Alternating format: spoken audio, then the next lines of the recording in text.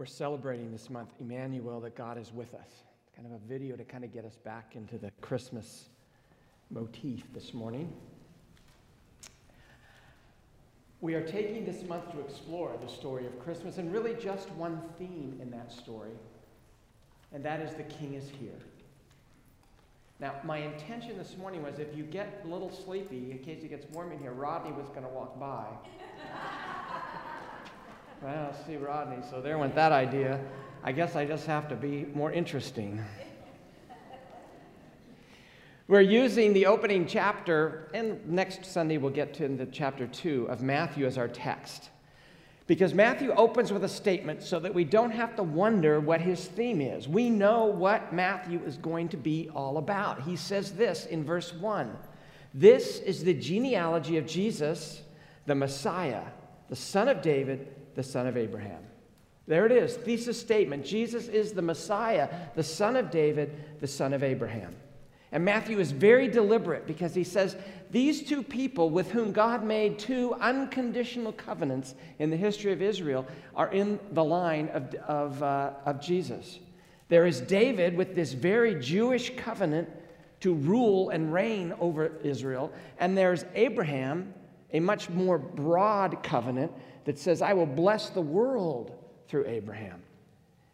And it seems rather strange to us that Matthew then moves straight into this genealogy, the list of a bunch of dead people. And he goes right into this list, which means nothing to us, but we discovered, what he's really doing is pulling one finger of his glove off at a time, and he gets the glove in hand, and he says, and then came Jesus, and he slams it down, ticked the box. His pedigree is perfect. He is a legitimate heir. He can be Messiah. He fits. He is the son of David. He is the son of Abraham. So with that box out of the way, Matthew moved on to the story of the birth of Jesus. And last week we discovered that Matthew tells the story from the viewpoint of Joseph. And he tells the story kind of as he moves through. And if you step back a little bit, there's something he wants to tell us. And he wants us to make sure that, there's this scandal in the pregnancy of Mary. And then there's this scandal about, God is with us. And as you read the Old Testament carefully, you understand God isn't with people. I mean, he's separate. He's got these barriers. You don't just approach him.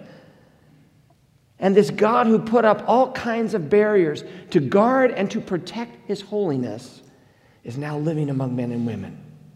If you don't see the scandal of that, you haven't read very much in your Old Testament. And so today we want to explore what Matthew says about this king, and the thing he's really saying in this text is born of a virgin. On Christmas Sunday, I want to look and see what Matthew says really the big truth about Mary. Because Mary is there, and what does he say? Well, let's read the text carefully. How many times does she come up? If you have your Bibles, Matthew chapter 1, verse 18. We're going to read the whole thing. We'll be done in Revelation in half an hour or so. Matthew 1:18. This is how the birth of Jesus the Messiah came about. His mother Mary was pledged to be married to Joseph, but before they came together, she was found to be pregnant through the Holy Spirit. Because Joseph, her husband, was faithful to the law and yet did not want to expose her to public disgrace, he had in mind to divorce her quietly. But after he had considered this, an angel of the Lord appeared to him in a dream and said, Joseph, son of David, do not be afraid to take Mary home as your wife, because what is conceived in her is from the Holy Spirit.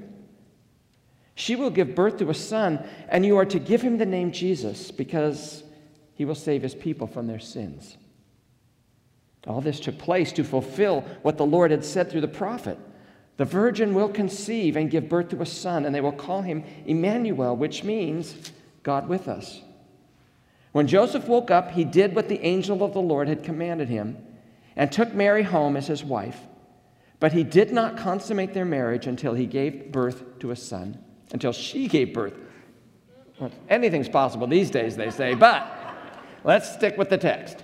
But he did not consummate their marriage until she gave birth to a son, and he gave him the name Jesus. That's it. And then you're into the Magi. You're into the wise men coming, which we'll do next Sunday morning. What is this whole thing about the virgin birth? What is it? What does it mean? What's its purpose? In this quote from Isaiah, what's going on with Isaiah to predict a virgin birth? And so I want to explore as well a second side. There is a second side to God with us. I think it can mean something to us that maybe we haven't thought of before. And especially as modern readers, that's different.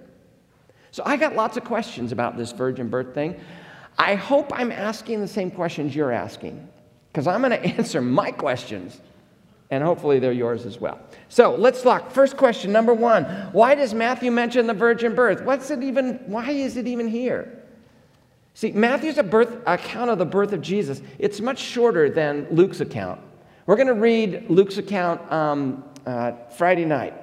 20-some verses. It's much longer, much more full. You got the inn, you got the shepherds, you got all that. We like that. That's Luke's version. But if you step back from the text of Matthew, what's he doing? I think it's kind of clear that there's two things going on. He needs to push back on something, and he needs to promote something. Remember, he's writing this gospel after Jesus Christ has come, lived, died, and rose from the dead and gone. And he writes to a people who are wrestling with the issue of, do I really believe he's the Messiah or not? How is he any different from these other people who claim to be Messiah these days? And there were a bunch. So Matthew, he's got to push back on something and promote something else. And so he goes to Mary and her role in the arrival of Jesus. And what exactly is important? What's important to him is that Mary was a virgin. It seems important to Matthew to make sure we knew very clearly that Jesus was born of a virgin. He needs to push back, I think, on the rumors of scandal that would have surrounded this thing. 50, 60 years later, they're hearing these things. What was really going on there? And he implies really that some of you have probably heard these rumors, that things were maybe just a little bit sketchy at the beginning. And Matthew says, no, there's no scandal. If you know the truth, what happened was holy and sacred. And then he also needs to establish something right up front, which is Jesus is the Son of God. He is heir to the throne. He has the authority to serve as Messiah. He has the uniqueness to serve as the Messiah.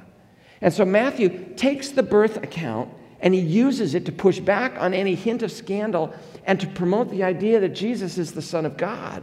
His character can be trusted because he's related to God.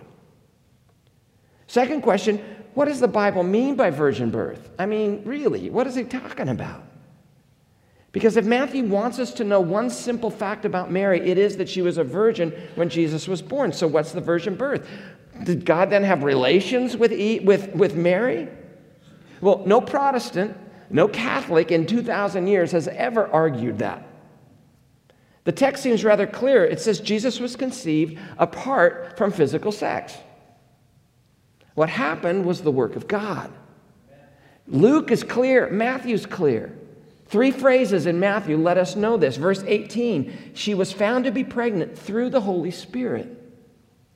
Verse 20, what is conceived in her is from the Holy Spirit.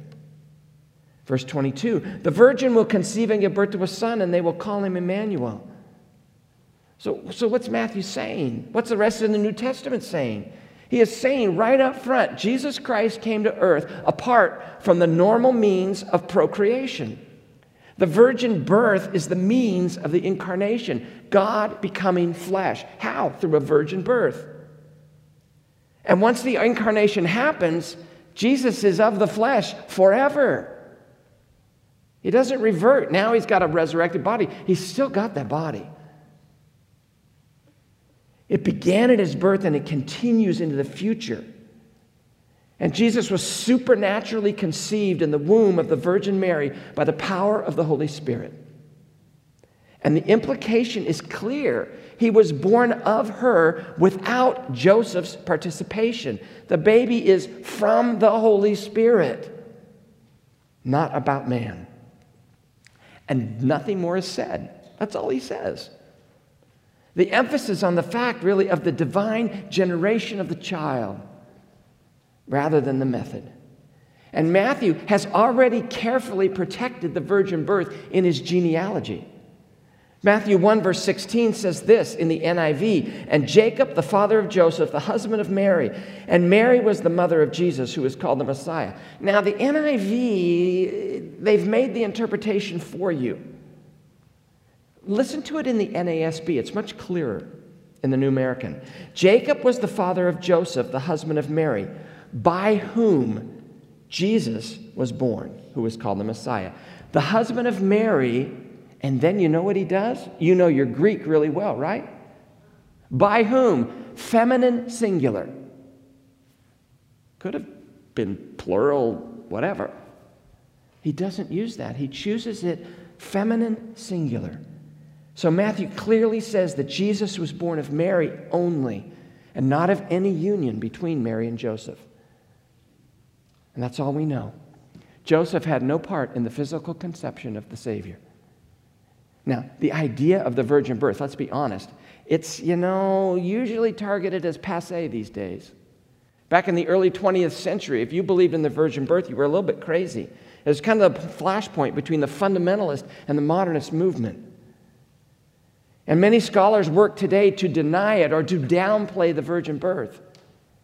Yet it's not an optional plank in our theological statement. It's important on several levels of our faith. I mean, it touches, can God actually supernaturally intervene in this world? Do we believe in the supernatural or not? How big is our God? How reliable is the Scripture? If it's wrong here, if Matthew's just diluted here, how do we know he's not diluted in other places? And what's the plain meaning of Scripture? How do you interpret it? Can you believe what the Bible has to say? It's important. But I have another question. Number 3, what's the purpose of the virgin birth? Why?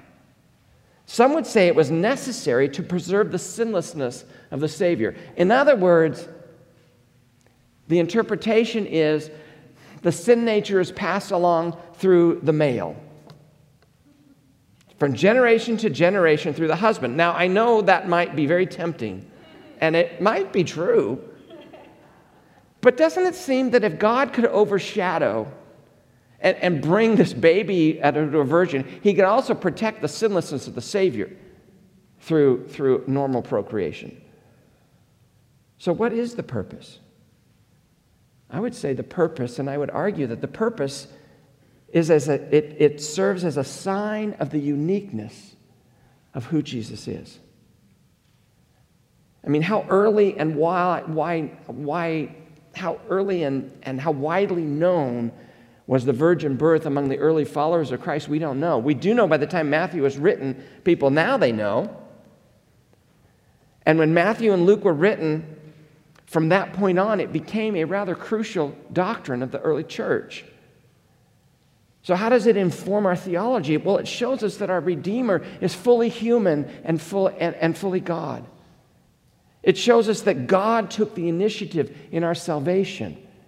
Isn't it just Joseph's initiative or Mary's? God stepped in. Salvation is a gift. And before the incarnation, the Son of God, many had tried to bring salvation. But God's plans worked out in His timing when He stepped into human history. And He did it in His way. And you see in the virgin birth the power of God contrasted with the weakness and the powerlessness of human beings to bring about their own deliverance.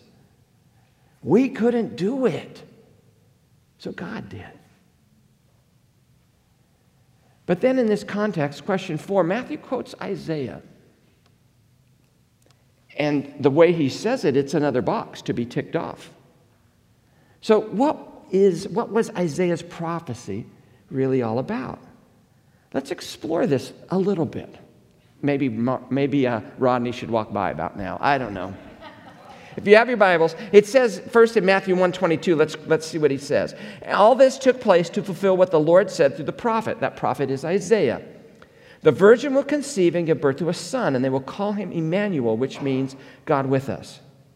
Now, last week we explored one side of what Matthew said, God with us, this God who protected his glory and his honor from sinful man.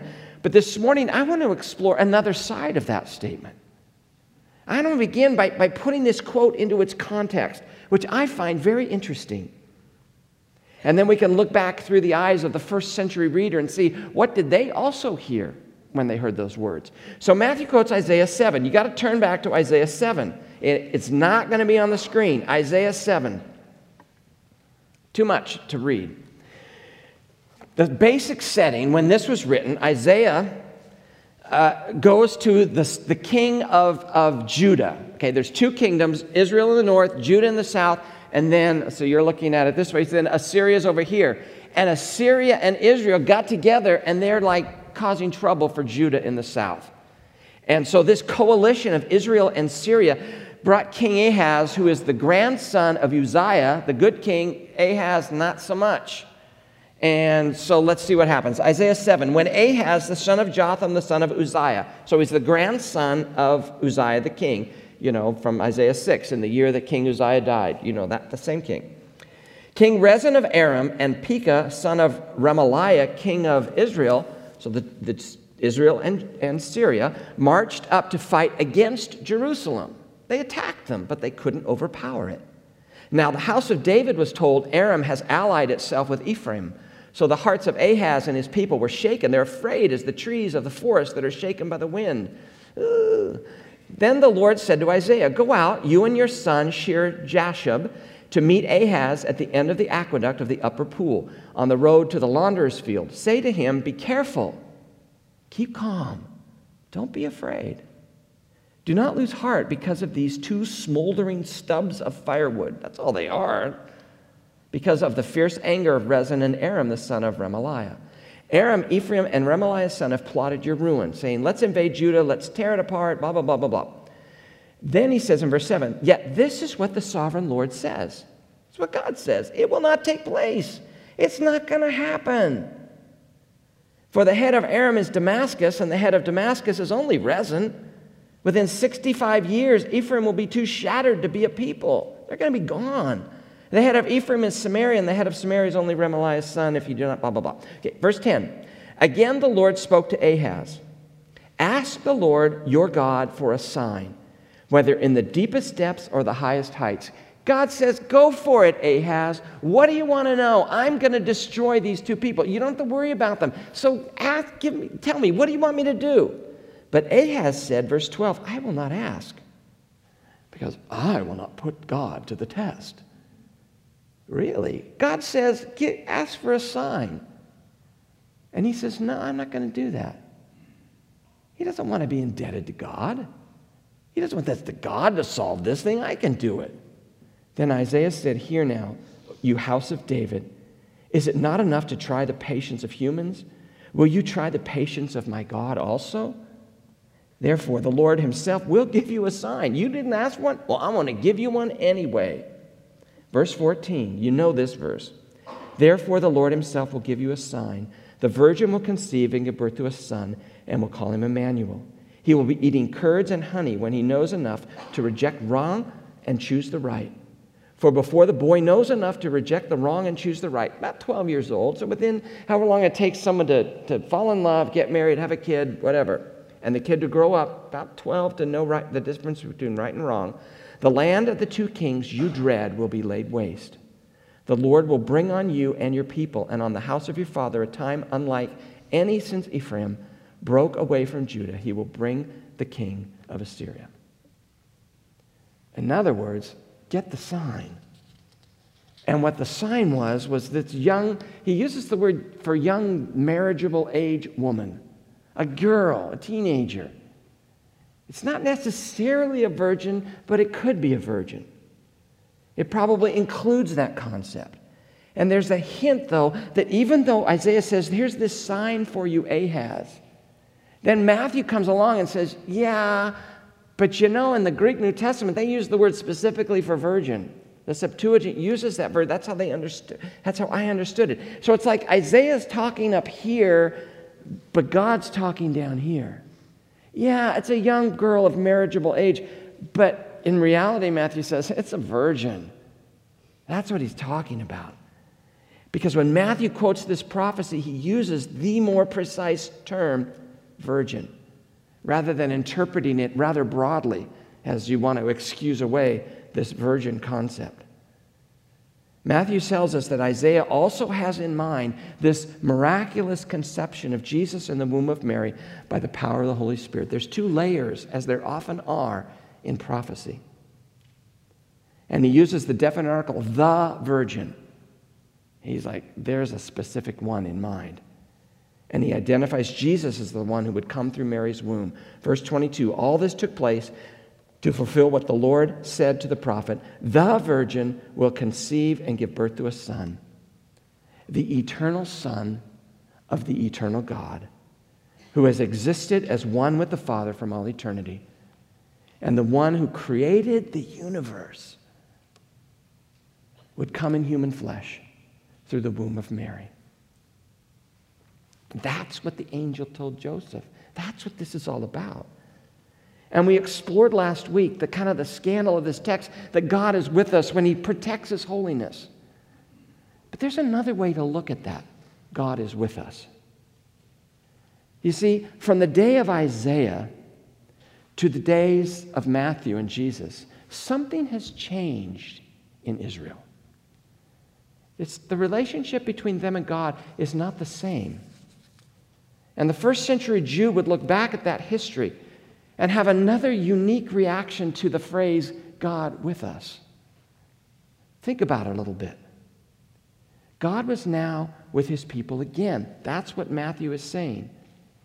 The bearers, yeah, they've been removed. But when was the last time that God was actually with his people? You probably don't remember, but if you're a Jew and living in the first century, you probably remember the text very clearly. It was a very sad scene. It was described by the prophet Ezekiel as the Babylonians came in and ransacked the city of Jerusalem. And Ezekiel says this in Ezekiel 10:18. Then the glory of the Lord departed from over the threshold of the temple and stopped above the cherubim. And the passage goes on to describe the leaving of the glory of God. The presence of the Lord left the temple. God is no longer there. And what have they been looking for ever since? The presence of God among them. Some sign, some reassurance. Ezekiel wrote that. It was about 586 BC when the glory departed the temple. Now it's about 6 BC. So for 580 years, they had sought and looked for the presence of God in their midst. And they tried to find him over and over and over again when they were allowed after the Babylonian captivity to return from Babylon.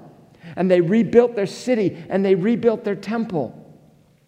You remember what happened when the young people were there at the dedication of the temple rejoicing, and the older people were what? They were wailing, they were crying because they could remember the grandeur of Solomon's temple.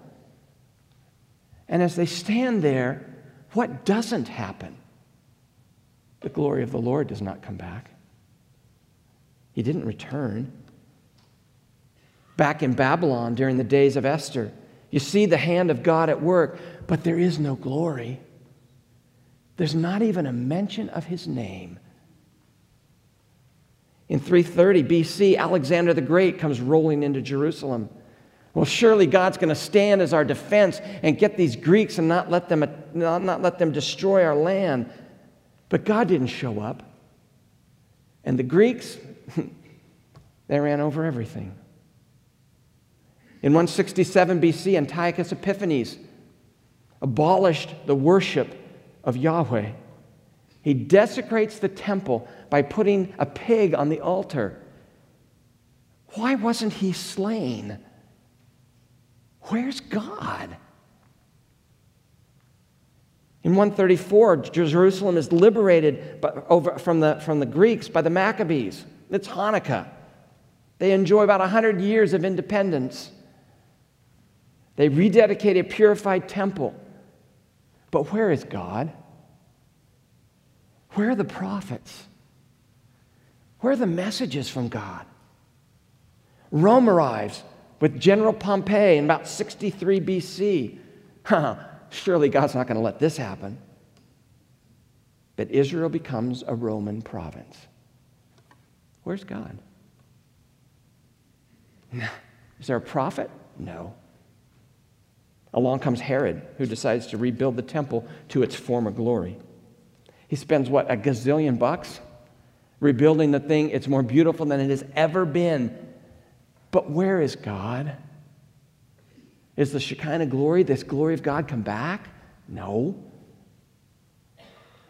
And they as a nation have been trying everything they know how to do. They did a building program. They tried repentance. They tried ritual sacrifices. They tried opening and obeying the very letter of the law. What do you think the Pharisees are trying to do? If we just stay in here, we'll get God. But God doesn't show up. Is he just being a jerk? No. The covenant with Moses was a conditional covenant. If you obey, I will bless. If you disobey, you're on your own. And so for 580 years, they were on their own. God is doing what he said he would do in the covenant he made with Moses. But, and in the story of God, there is always a beautiful but. But with God, there are two other covenants. One with Abraham and one with David. And those two covenants were unconditional. They didn't have to do anything. Abraham's covenant promised a people would continue, and it did. David's covenant promised an enduring kingdom with a king. And they wanted that kingdom, and they missed their God. And then Matthew says this, the virgin will conceive and give birth to a son. They will call him Emmanuel, which means what? God with us. And when God shows up, he shows up as a tiny, vulnerable baby. A very conventional arrival, but with what? He carried the hope of Israel and the world. And there it is. There's the hope they had so longed for. God showing up again. There it is. Everything right there in Matthew chapter 1. God is back on the scene, this time in person. One more question. Where's our hope in the virgin birth? You know how Israel felt for 580 years, right? We go through periods of our life where we experience spiritual drought. Let's be honest. We all have those times. There may be days or weeks or even months where you just say, God, will you show up? And there are times we feel close to God, and there are times we don't. And you do all this stuff because you think that'll make God show up, and he doesn't show up. And in the low points of those cycles, we will do anything to feel the closeness of God.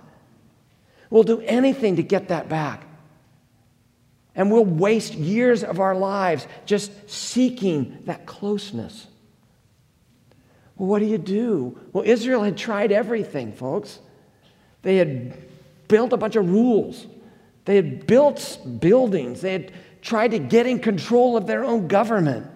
They tried to modernize their faith. We do the same thing. And the effort was always on the side of the individual. We do the heavy lifting. We must be doing something wrong. But who is supposed to do the heavy lifting? Only God. God, you see, draws near to us. And most often we put in obstacles in the way of our walk with God. What is our biggest obstacle? It actually happens to be us and our pride. We think we have to do something, and then God will draw near. We have to get all this stuff right. But God doesn't love you because you do things right. God loves you because He's a God of grace. God is doing all the work. We just respond. He's busted into our world. And how should we react? Well, we should react with shock and awe. What's the solution to the silence sometimes we experience in our walk with God? Are you telling me it's just more of Jesus? Well, that's too trite. It's too simple. Well, maybe, but it's true. And we don't have time to flesh all that out this morning, but this I can say. If you listen to the Gospel of Matthew, he's going to flesh it out. Because the answer to the doldrums of life and the ups and downs of faith is here in the text. God wants you to see it. The answer is the person of Jesus Christ. And this morning, Matthew is setting the tone for what's to come in his gospel. God of his own will, motivated by his own desire, is coming near to flawed humanity. And he comes to our global mess. It's a mess in this globe, which most of it probably isn't our fault. But he comes to our local mess, which probably is mostly our fault. And either way, God shows us his grace to people who are in desperate need of his grace. Because he shows up in the big messes of our lives and in the little messes of our lives. God is with us. There's no other solution to the human problem. None. We've been teased in Matthew 1. Here's the solution. This God who's been gone for so long that people forgot where to look for him. He's now here. He's not what they expected, but he's here. And this God promises hope. He promises a future. And our problems are still the same as they were in the first century. And we have the same need for grace that they had in the first century. And that grace came in the person of Jesus Christ, born of a virgin. His coming was nothing skanky, but a miracle of God to prove the uniqueness of the Savior. Paul Harvey tells us of a man who didn't believe, that God could take on human flesh. He was a very kind man, a decent family man, but skeptical about Christmas, and decided one year, I just can't pretend anymore. And so on Christmas Eve, he told his wife that he wasn't going to church. You just take the kids. It's a farce. I can't believe it. So they went without him. Shortly after they left, the snow began to fall. And as he sat near the fire in his chair, reading the paper, he was startled by kind of a thudding sound on the side of his house. One, then another, then another. He thought, some kids throwing snowballs at my house. So he gets up, goes out to side to investigate, and he finds a flock of birds huddled miserably in the snow.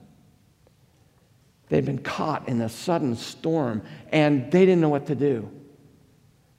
And they were searching for shelter, and they tried to use his window. It didn't work. So he thought, I'll just open the barn up. So he puts on his clothes, he gets out there, he goes out and opens the barn so these birds could go in. They won't follow him. And he puts bird crumbs down across the snow. They're not going to follow him. He tried to catch them. He tried to shoo them in. He tried to do everything he could. But they just continued to flip and flop on the snow. He wondered, what can he do to save these frightened creatures from sure death? If I don't do something, they're going to die in the storm. And then he thought, if I could only become a bird and speak their language, then I could show them the way to safety in the barn. And as Paul Harvey tells the story, at that moment, the bells of the church ring. And the falling snow And the scene is pictured of the Savior and his coming. And he finally understood the message of Christmas. And he dropped to his knees in the snow. It is possible to believe in the virgin birth and the incarnation of the Savior and not be saved and not know God.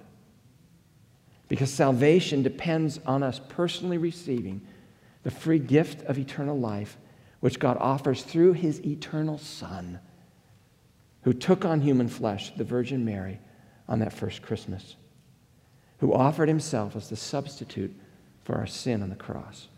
Because if God is truly with us in Christ, then we must come to God only through Jesus.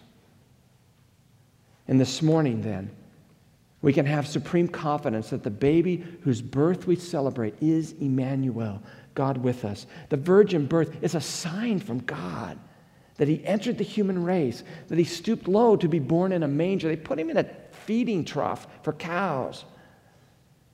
The baby Jesus is deity in diapers. He's a king in a cradle. Who is that in yonder stall? Look, crown him Lord of Lords and King of Kings. Because no human process could have produced him. And we hang a banner of Bethlehem with these 4 words over Bethlehem: not made by man. On the human side, his mother is Mary, and God is with us. On the divine side, his Father is God. God is with us. And the wisest scholars and the simplest believers, they got to bow before a manger in Bethlehem. But together they'll proclaim that this infant Jesus, born of a virgin, laid in swaddling clothes, is Lord and Savior. The God who has put up huge barriers to protect his holiness is here. The God whose glory left the temple because of the disobedience of Israel is now back. Fast forward a week.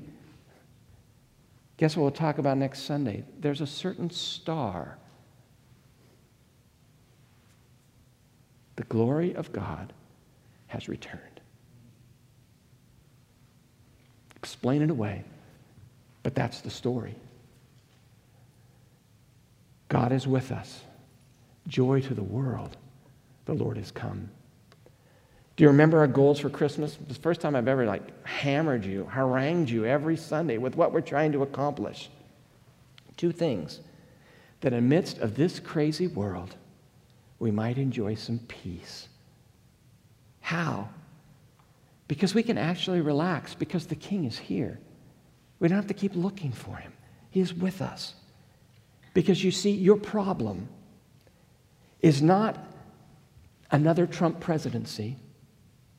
Your problem is not the current Biden administration. Your problem is not a pandemic. Your problem is not being forced to wear a mask. Your problem is not them wanting to give you a vaccine. Your problem is not your marriage. Your problem is not your children. Your problem is not your job. Your problem isn't your bank account. Your problem is this: do you know God? You've got all these problems, and we're all in the political realm. That's all the deeper they are, folks. Your real problem's down here. Where are you going to spend eternity? How are you walking with God? And all of these other things are just around to point us to our bigger problem. Do you believe that Jesus will fulfill his promise to give to you eternal life? We can always go to God. We have a God who has forgiven our sin if we'll just ask. So enjoy some peace. Turn off the news. I don't, but you do. Second, in the midst of this crazy world, we might deepen our sense of the fear of the Lord.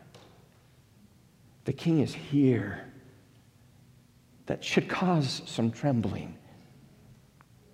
We should be excited and bow down in humble reverence. that we might experience the awe and the wonder, that these days would lead us to a genuine expression and experience of worship. In our text, we've learned what the grace of God has done. Will you make that personal this year? When he came the first time, there was no room. They had to put him out in a cave, and they killed him.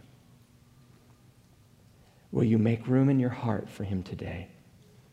Will you choose to bow the knee in worship of the one who was born of a virgin? Let's pray. Father, this season just reminds us of the wonderful truth of the gospel, the good news. And let us not pass this season without acknowledging that personally.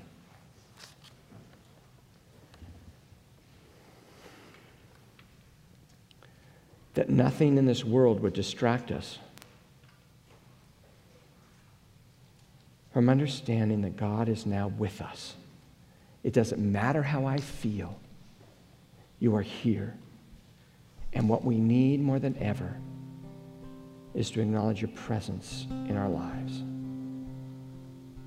That we might have peace and that we might worship the one born of a virgin. In Jesus' name, amen.